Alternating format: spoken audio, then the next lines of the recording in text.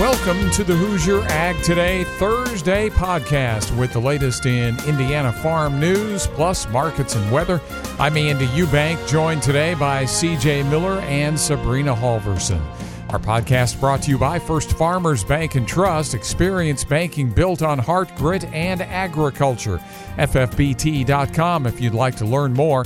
HAT News today includes concerns on pesticide regulations at the House Ag Committee and a Purdue Ag student's new kids book about farming. HAT Chief Meteorologist Ryan Martin warms us up today. More sunshine too, and the Wednesday ag markets all in sell-off mode. Tom Fritz analysis on the Hoosier Ag Today Thursday morning podcast. At First Farmers Bank and Trust, we know that when agriculture thrives, we all do. It's the heart and grit of our agricultural communities that keep the crops coming in and the livestock cared for day and night. That's why we build financial solutions around the needs and schedules of our ag clients. If you're looking for a financial partner that has over 135 years experience in understanding and supporting agriculture, we want to hear from you. Let's harvest success together. First Farmers Bank and Trust, member FDIC, equal opportunity lender.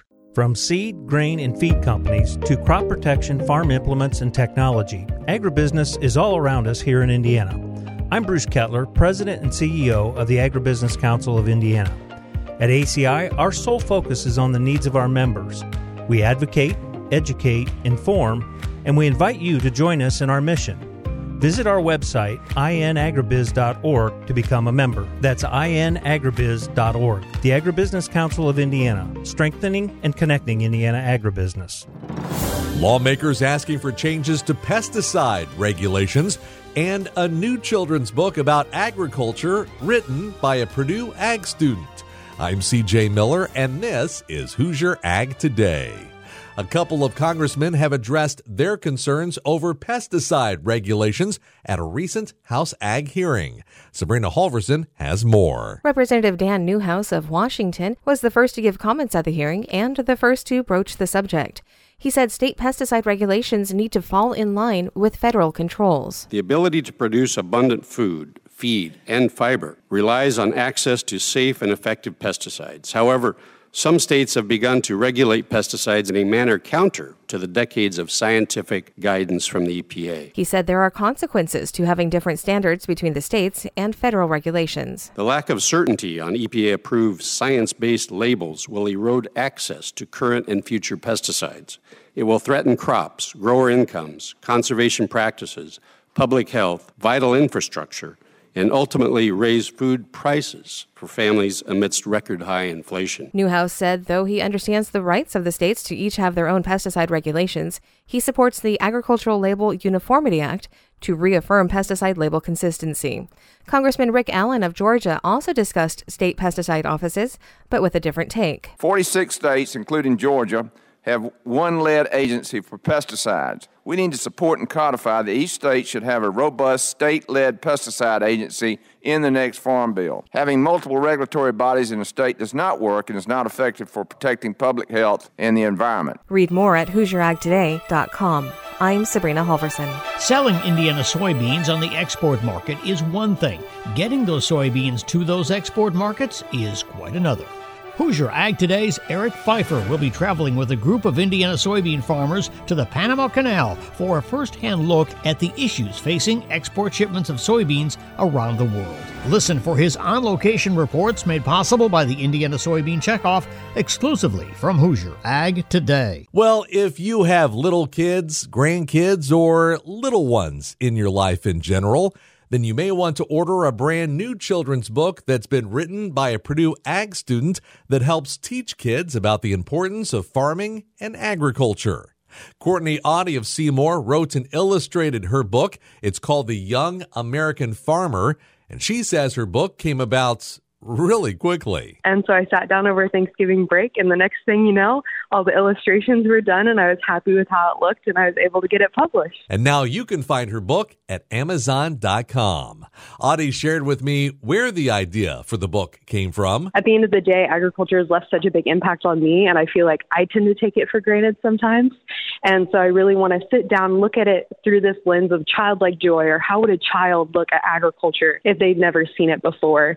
And so then then I really started to dissect it. And I actually got a puppy a couple weeks ago, and her name is Millie. And so she kind of kickstarted the whole idea of the character, where I was like, if Millie was a kid, what would I tell her about agriculture? Which is quite a funny connection there. She says the main lesson of the book is that agriculture provides us all with so much more than just the food we eat. Agriculture is more than the corn and the soybean fields I grew up with, and like the pigs and the cows. It's the cotton fields in the southern half of the United States. It's the grapevines. It's the apple orchards. And so I really wanted to capitalize on all of agriculture, so that way it can kind of bring about those deeper conversations with children, so then we can talk about how everything we use comes from agriculture. Like, I wouldn't be sitting in the Purdue University Union if it wasn't for agriculture because of the wood.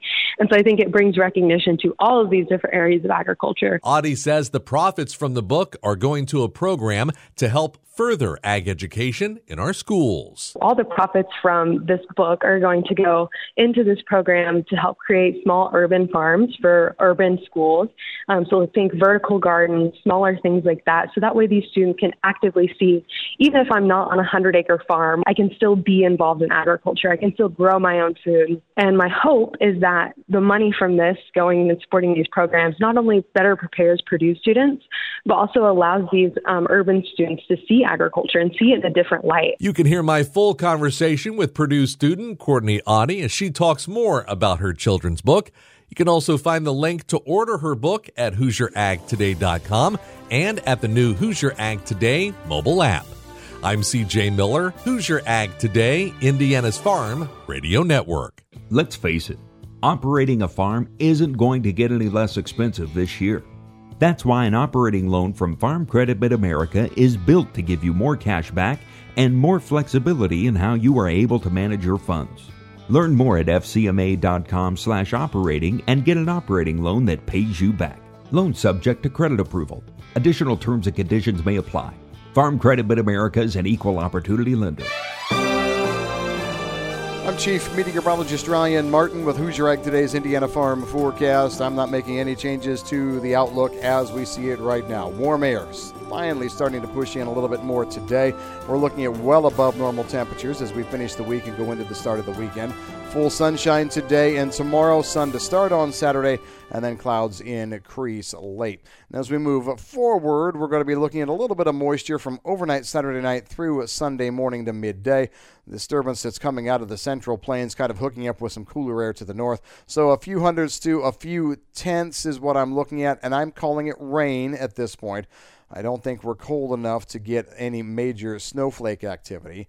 Behind that, we are chilly to start next week for about a day, Monday, and then we go through the Tuesday to at least Friday period, looking at another round of very warm air, well above normal temperatures, quite mild as we head toward Christmas. At this point, I think the warmth holds through Christmas. Through the 26th, 27th, temperatures a good 10, 15, 20 degrees above normal. But there is a new wrinkle that's trying to come together. I'm just starting to see some moisture push into the Four Corners region for Saturday the 23rd. And it depends on track and how this thing wants to operate. But if it wants to move quickly to the northeast, we could be in line for some rain by the time we get to Christmas Day. We'll just have to see. We'll watch that. I can't tell you that it's going to be dry all the way through Christmas. It could still be that way, but I'm talking about a little bit of moisture in the southwestern United States. Well above normal temperatures, though, don't look like they're breaking anytime soon. Even as I look upstream, I don't see a massive cold air or Arctic outbreak coming the rest of this month. That's a look at your forecast update. I'm meteorologist Ryan Martin. Liquidation throughout all of the ag markets. This is Hoosier Ag Today. I'm Andy Eubank with the Wednesday Farm Market Review, and I'll have settlements momentarily. We begin, though, with market analysis to find out what happened. Tom Fritz checked in with me at the end of the trading day. Tom from EFG Group. Tom, it was a sell-off throughout the trading session, and there was plenty to talk about throughout the day. And then by the time the grain markets closed, the Fed chair was speaking at the conclusion of their new monetary policy statement. Also, we've got an Argentine peso that's been significantly devalued. Was that a part of the soybean complex sell-off? Well, I think part of it is. Also, with Argentina, okay, they devalued the peso dramatically, But there's also some, call it two-sided speculation, if you will. Will the Argentine government raise export taxes, or will they leave export taxes unchanged? It's interesting. I've seen commentary go both ways. But I think, part of the reason for the down day is weather in Argentina is really, really good. I don't think Argentina has a problem going forward. And, Andy, that's in keeping with the El Nino. El Nino, from day one, has been said it will benefit Argentina. So, but right now, Argentina is off to a darn good start as far as, the planning and early progress of their crops. So, I think that weighs on our markets a little bit. The weather in Brazil, okay, it's going to be hot and dry for the next number of days. Some folks are going to say the hot and dry starts on Friday and runs through Sunday. I just looked at AccuWeather. They've got the hot and dry starting on Friday and running through Tuesday. But also go beyond that, we're going to see a moderation of temperatures and better moisture. When I say better moisture, it's not going to be above normal moisture. It's going to be normal moisture. So as far as I'm concerned, the debate will continue. Have we seen yield loss in the Brazilian soybean crop? If so, how much? Can any of it be recovered? Blah, blah, blah, blah, blah. For as nasty as the soybean market looked today, I'd be surprised if we stayed under pressure. Now, granted, I understand we're a futures market. The hot and dry weather that's about ready to get going down in Mato Grosso, Brazil, we traded that on Monday.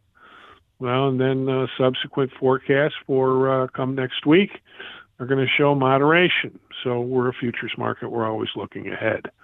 And it looked to me at the midday update further ensured that temperatures will indeed moderate with some beneficial moisture.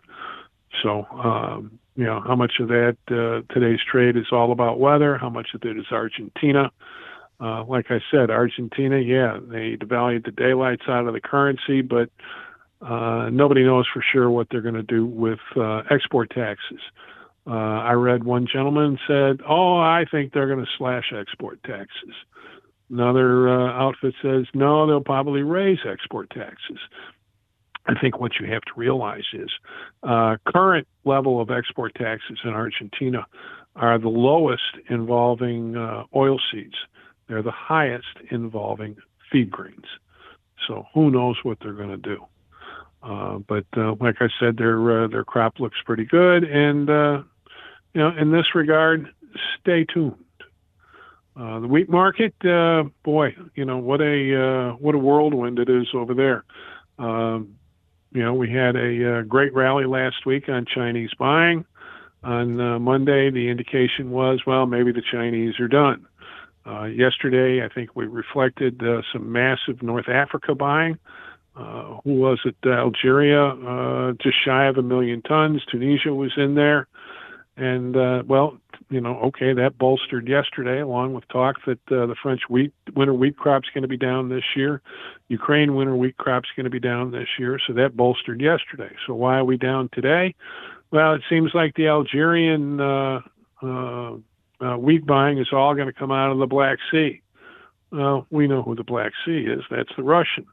And I looked at the prices that Algeria paid, and they were just barely, I'm not even sure they were above what Egypt paid last week. So when Russia gets all the business, they have the lion's share of the wheat. So prices stay relatively low. European prices rolled over on this news, thinking, okay, Western Europe's not going to get any of that Algerian business. And unfortunately, withholding what happened last week, U.S. wheat prices were a follower. We're not a leader. In fact, last week when we rallied on the Chinese buying, just killed whatever competitiveness we had. So, I think the wheat market's looks like it wants to do some further downside retracing. So, but looking ahead, we started the conversation with what Mr. Powell is saying. And part of the reaction to that was a sharply lower dollar. So, I think everybody and their neighbor realizes if we can sustain a sharply lower dollar, that will indeed help our exports. So, we're going to see how the trade digests all this news overnight. Tomorrow we'll look at weekly export sales and see if they can turn the tide. Tom Fritz, market analysis. Tom with EFG Group in Chicago. On the hat, Wednesday farm market review, about a nickel down in corn. March ends at $4.79.5, down a nickel and 3/4. And May, $4.92.5, down 4 3/4. Steeper losses in beans and wheat, though. January beans, $13.07.5, down 16 1/4. March, 16.5 off at $13.26 1/4. And March wheat, $6.05 1/4, down 20 1/4. And the meats went down too. February live cattle, $167.22, down $1.37. February lean hogs, down just over $1.50 at $66.72. I'm Andy Eubank with the Wednesday Market Review. This is Hoosier Ag Today, Indiana's most listened to farm radio network.